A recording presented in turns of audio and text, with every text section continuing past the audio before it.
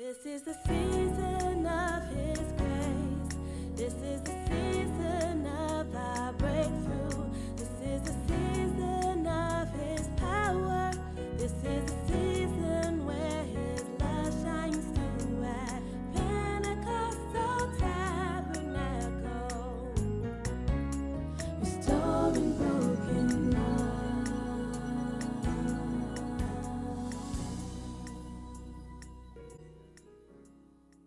So last fall, I had some work done at my house. A friend came over and he looked around our house and he saw the basement's carpeted and the kids play down there and he said, "Dude, you should turn this into a man cave."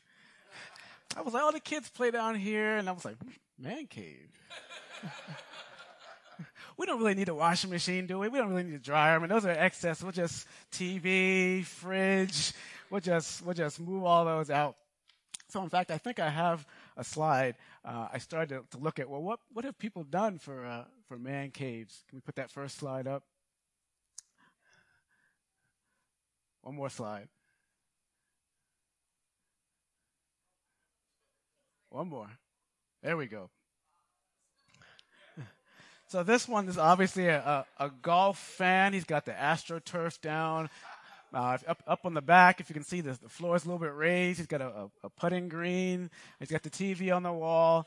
The TV and the golf balls in the same room. Maybe not such a great plan, but it's his space. There's one more after this. So the next one, if you can advance the slide, the next one had a sort of a tropical theme to it. So this is in his basement. He put up a new wall. He's got the lawn chair.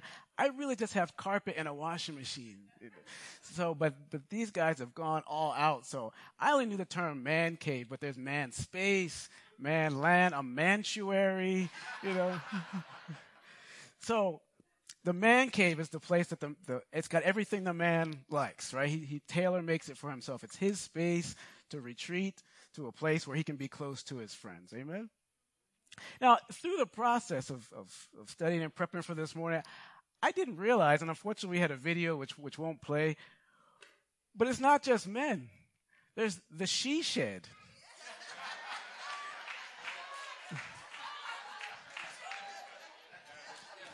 So in the she shed, it's everything the woman wants. There's a video I love that it's an Allstate commercial, and the woman says that the lightning finally struck my she shed, and she thought somebody burned it down. There's a chandelier in the she shed. I mean, this is her space. It's hers. It's everything that she likes in her space. And it's a place to retreat to, but also a place to be with her friends, the ones that she's close to. Amen? So everybody wants a place where that they can call their own, a place where they can be with their friends, even God. And He has a plan. He has a blueprint to get that space, and we're part of that plan. In fact, not to put too fine a point on it, but this plan is so important, and getting it was so important to Paul that he said, I would give up my own salvation if I thought it would help my fellow Jews understand God's plan. I would give up my relationship with Jesus that belongs to me so that my fellow Jews who really, if anybody should be close to God, it should be them, but they're not seeing that Jesus is the Son of God. They're just seeing Him as a nuisance. So I would give up everything I have, the things that are most valuable to me, if my fellow Jews could get this plan. So what we want to talk about this morning is that God wants you and I to be magnificent. Yes. Magnificent. So God's relationship with His people over time has strengthened, it's evolved. So I'm going to throw some prepositions at you this morning, going back to your English grammar. We're going to talk about 3 prepositions this morning. We're going to talk about with. Can you say with? Among. And in. So if we can go to the next slide, actually there we go. So first, God is with the people. So this is a passage out of Exodus. And the people we're talking about are the Jews. They've been in captivity. They've been enslaved in Egypt for 400 years. Now God has finally brought them out. They're crossing the desert. And let's just read this together. After leaving Succoth, they camped at Etham on the edge of the desert. By day, the Lord went ahead of them in a pillar of cloud to guide them on their way. And by night, in a pillar of fire to give them light, so that they could travel by day or night. Neither the pillar of cloud by day, nor the pillar of fire by night left its place in front of the people. So God is with them. They've come out, and unfortunately that wasn't the end of the story for them. The Egyptians said, we made a mistake letting them go. So they go after the Egyptians, and so God is with them in front, leading them, and when the Egyptians come behind, he's behind and protecting them. And it says he appears as a cloud. So his presence is manifest as a cloud. So God is with them. Amen. And that was a good thing. Now, fast forward, the intent was always for them to come out of Egypt and get into their own land, into a land of promise. We call it the promised land. And God is now among the people. So he's given them the law, which they kept in a box called the Ark, which you may have heard of, Raiders of the Lost Ark. And that the Ark is kept in a tent, kind of like this, a bit more glorious than this, but it's kept in a tent. And the same cloud that was with them, representing the presence of God, stays over that Ark. And so as they're traveling through the desert to their land of promise, the cloud goes with them. And the camp of the Israelites is arranged all around the Ark. So the cloud is in the center of the camp. So the people, this is nice being hands-free.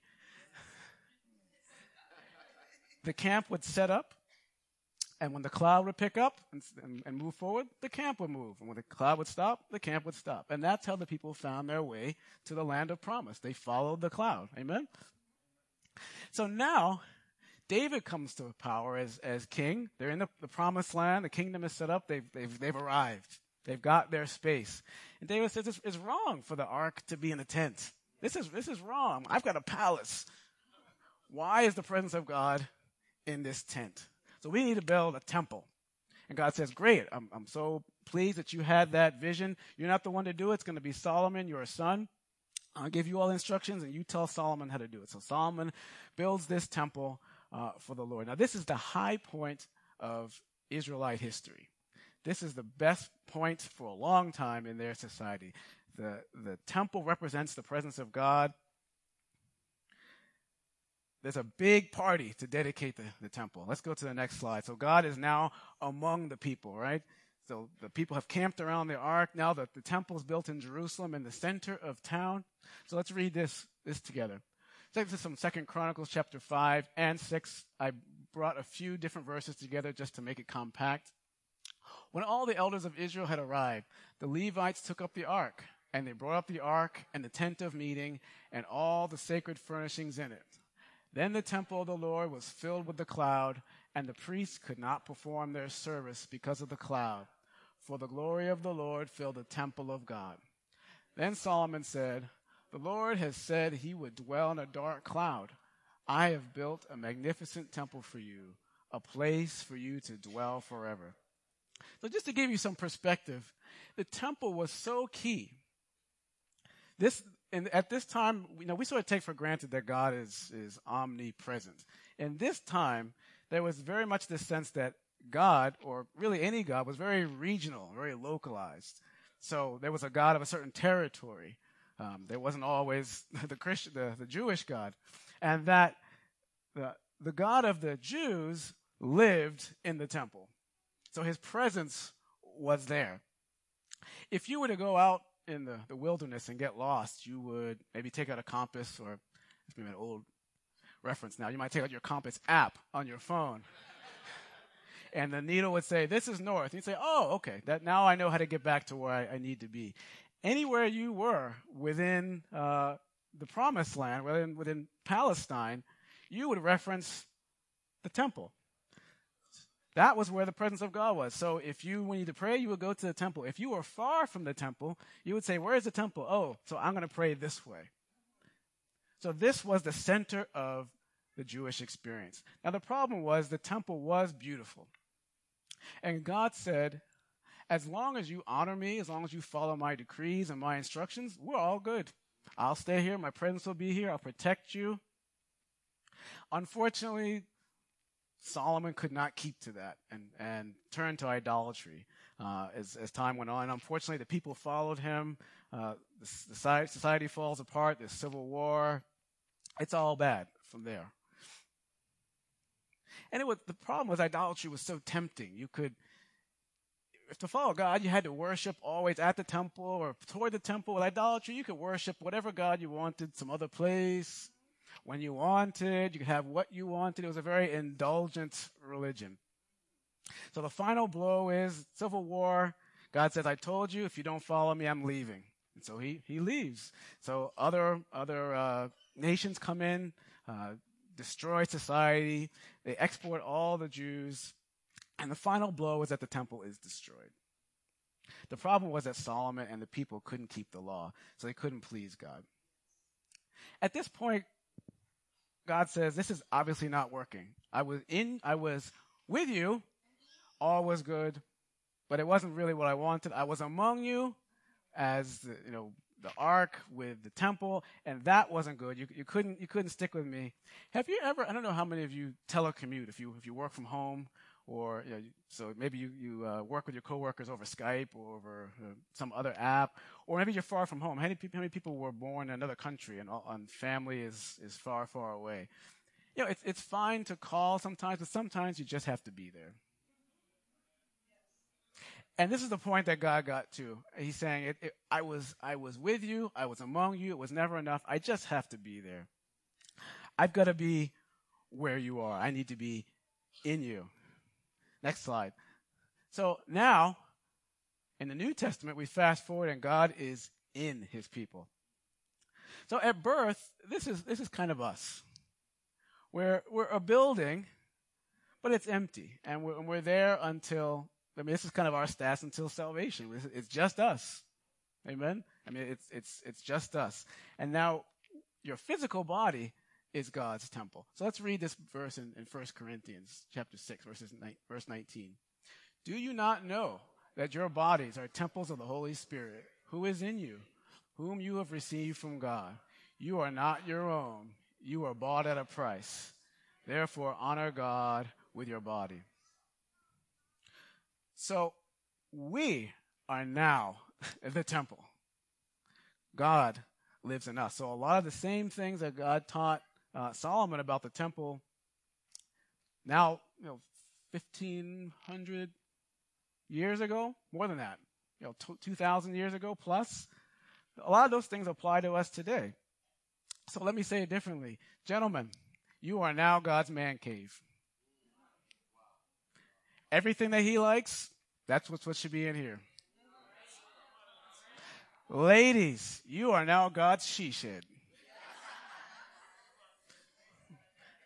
Now, to be clear, the scriptures refer to God as a he, but because you are female, you're the she shed.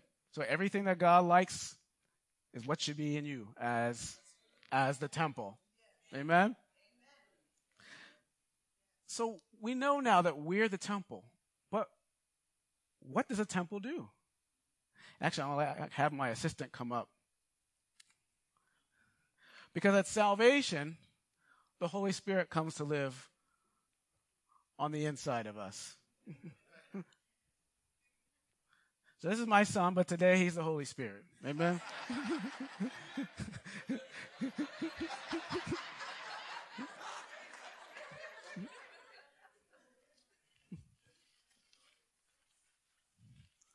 We see you? All right, he's in there.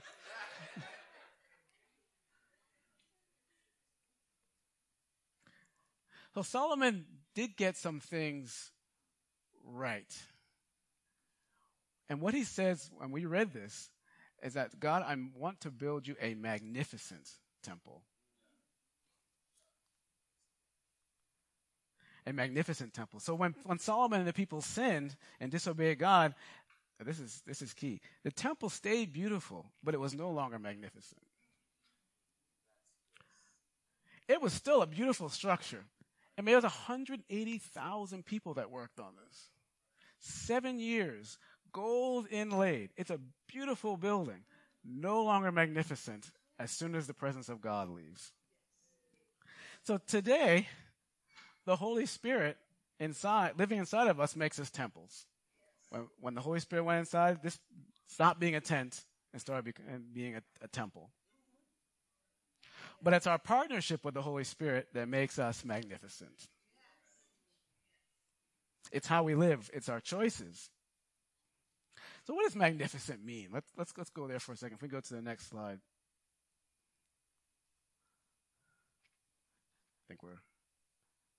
There we go. So magnificent, it comes from the Latin, means to make great, or serving to magnify.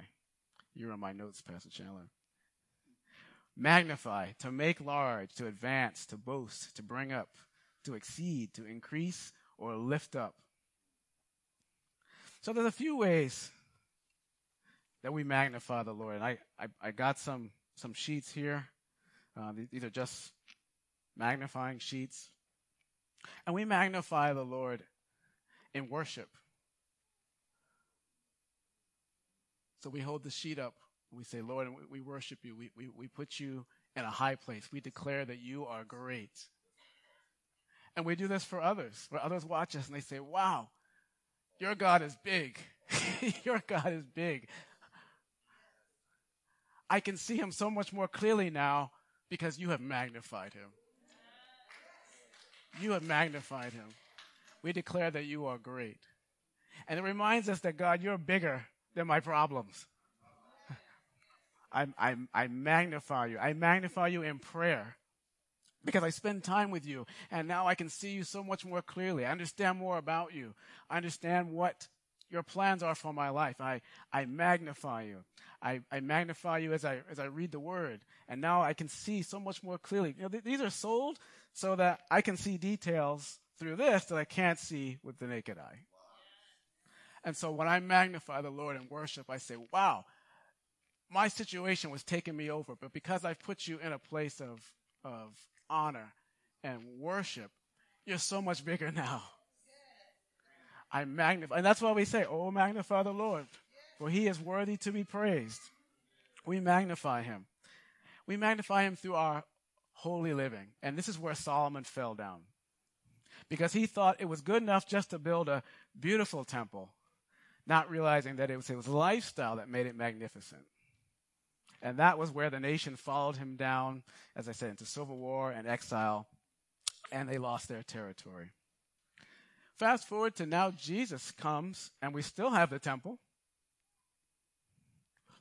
And there's the famous story where Jesus comes into the temple, and he realizes that it's not being used the way it's supposed to be. The people have turned it into Faneuil Hall. Star Market, Stop and Shop. We're selling mangoes, we're selling car tires, we're selling iPods, we're selling everything and not doing what the temple was supposed to be doing. And so he goes through with the whip and drives people out. Says, this is not what the temple is for. This is the same problem Solomon had. The temple is supposed to be a place of prayer. The temple is supposed to be a place of communing with God, not Faneuil Hall. So the question is that I have to ask myself, and I'll ask you. In fact, turn to your neighbor and ask them this, thinking about Jesus with the whips. What or who, ask your neighbor, do you need to shoe?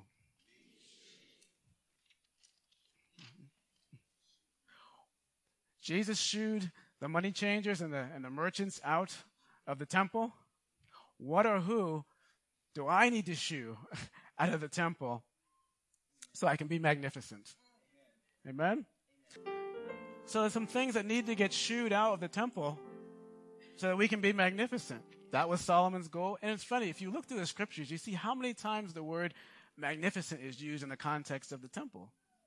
Old Testament, New Testament. In fact, when Mary realizes that she's pregnant with Jesus, and she goes to visit her cousin Elizabeth, and it registers, wow, Elizabeth is pregnant, I'm pregnant, both of those are supernatural events.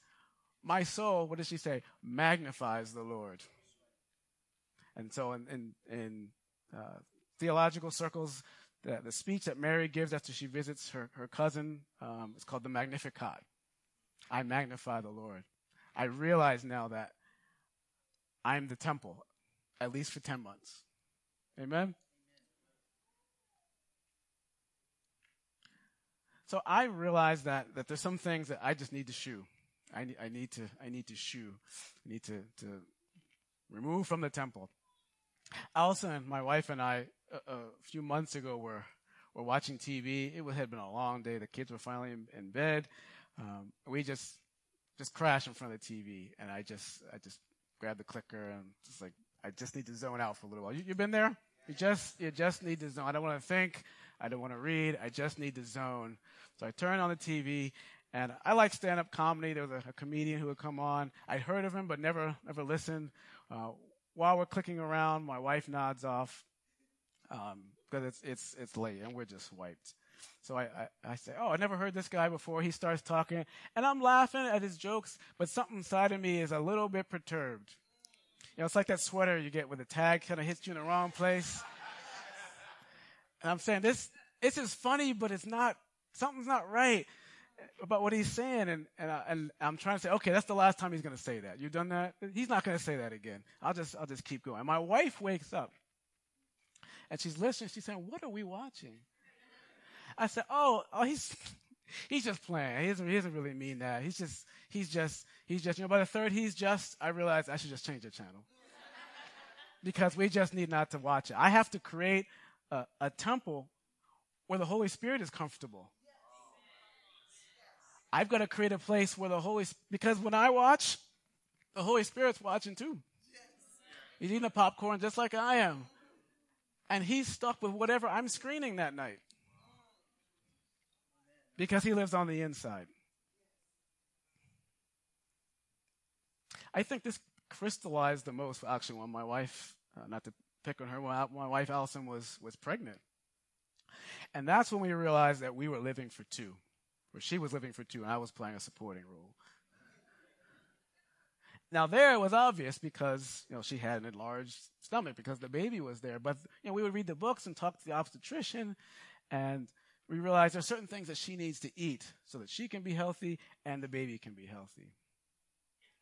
And so the book said we need to drink water. And I said, okay, I'm with you. We're going to drink water. We need to eat fruit. All right, fruit. You need to eat veggies. And we need to eat liver because it's a good source of iron. I said, that's where my journey with you stops. I cannot go with you any further. And people have said, well, you don't need to have it the way I fix it or my father fixes it, and I just haven't been able to cross that divide yet. So I chopped it up into pieces and put it in sauce. I couldn't get there. So let me just take some pills. But the point was that she needed to eat for two. And I need to watch what I consume because I'm eating for two. So this is a homework assignment for you, for all of us, and I've tried to get myself in the habit of doing this. I want us to think for two on a regular basis. So maybe once a week, do something that's a little bit nutty.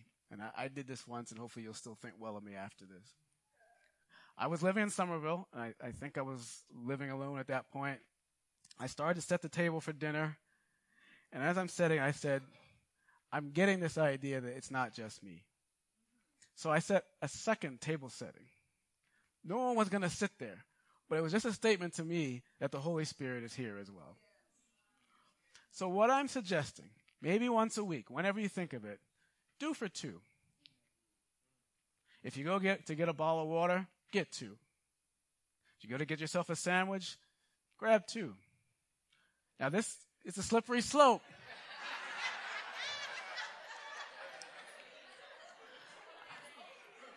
I would suggest doing two with low-cal foods. Let me say it differently.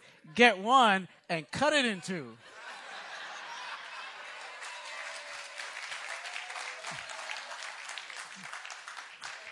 One for you, one for the Holy Spirit. As a reminder, a tangible, a little bit off, but a tangible reminder, it's not just me. And in that time, when you've done for you and you've set something aside for the Holy Spirit, that's a good time to say, Holy Spirit, how can I magnify you more? How can I be a more magnificent temple for you? In Jesus' time, the temple was no longer just a single building. In fact, It enhanced it. This was sort of a wake up to me. I always picture the temple as being sort of like this building, like PT. And at some level it was, but by the time Jesus came, it had become a campus. It was 32 acres of the temple and then lots of supporting buildings.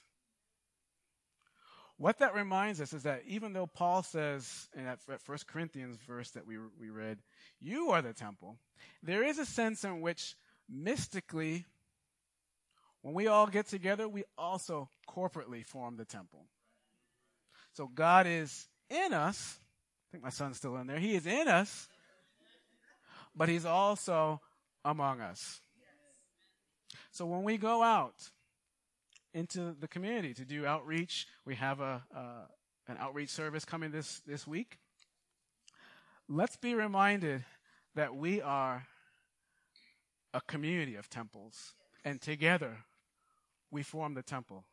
So you magnify the Lord, and you magnify the Lord, and you magnify the Lord, and you magnify the Lord.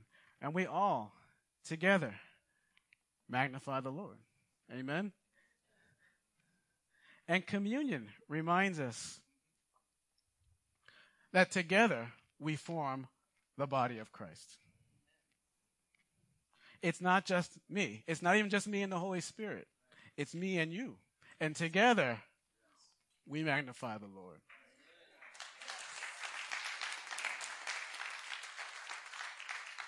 And as people look through us and all of our magnifying lenses align, how much better can the world see Jesus when he looks through all of them?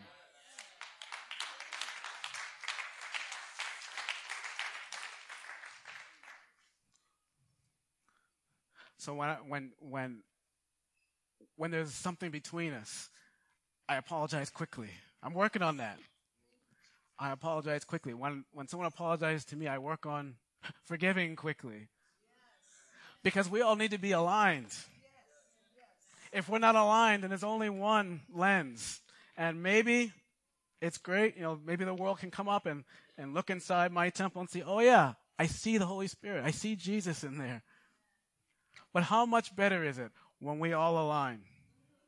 And the world can look through a collection of magnifying lenses and see Jesus. Fully magnified because the congregation has done it. Amen? This is what it comes down to, and then I'm going to leave. Satan has made it difficult for the world to see God. We magnify the Lord to fix that. Through our worship, through our time of prayer and Bible study, through our holy living that says we're a different people. We look like everyone else. In some ways we dress like everyone else, but we're not just an empty tent. We live for two, because the Holy Spirit is inside.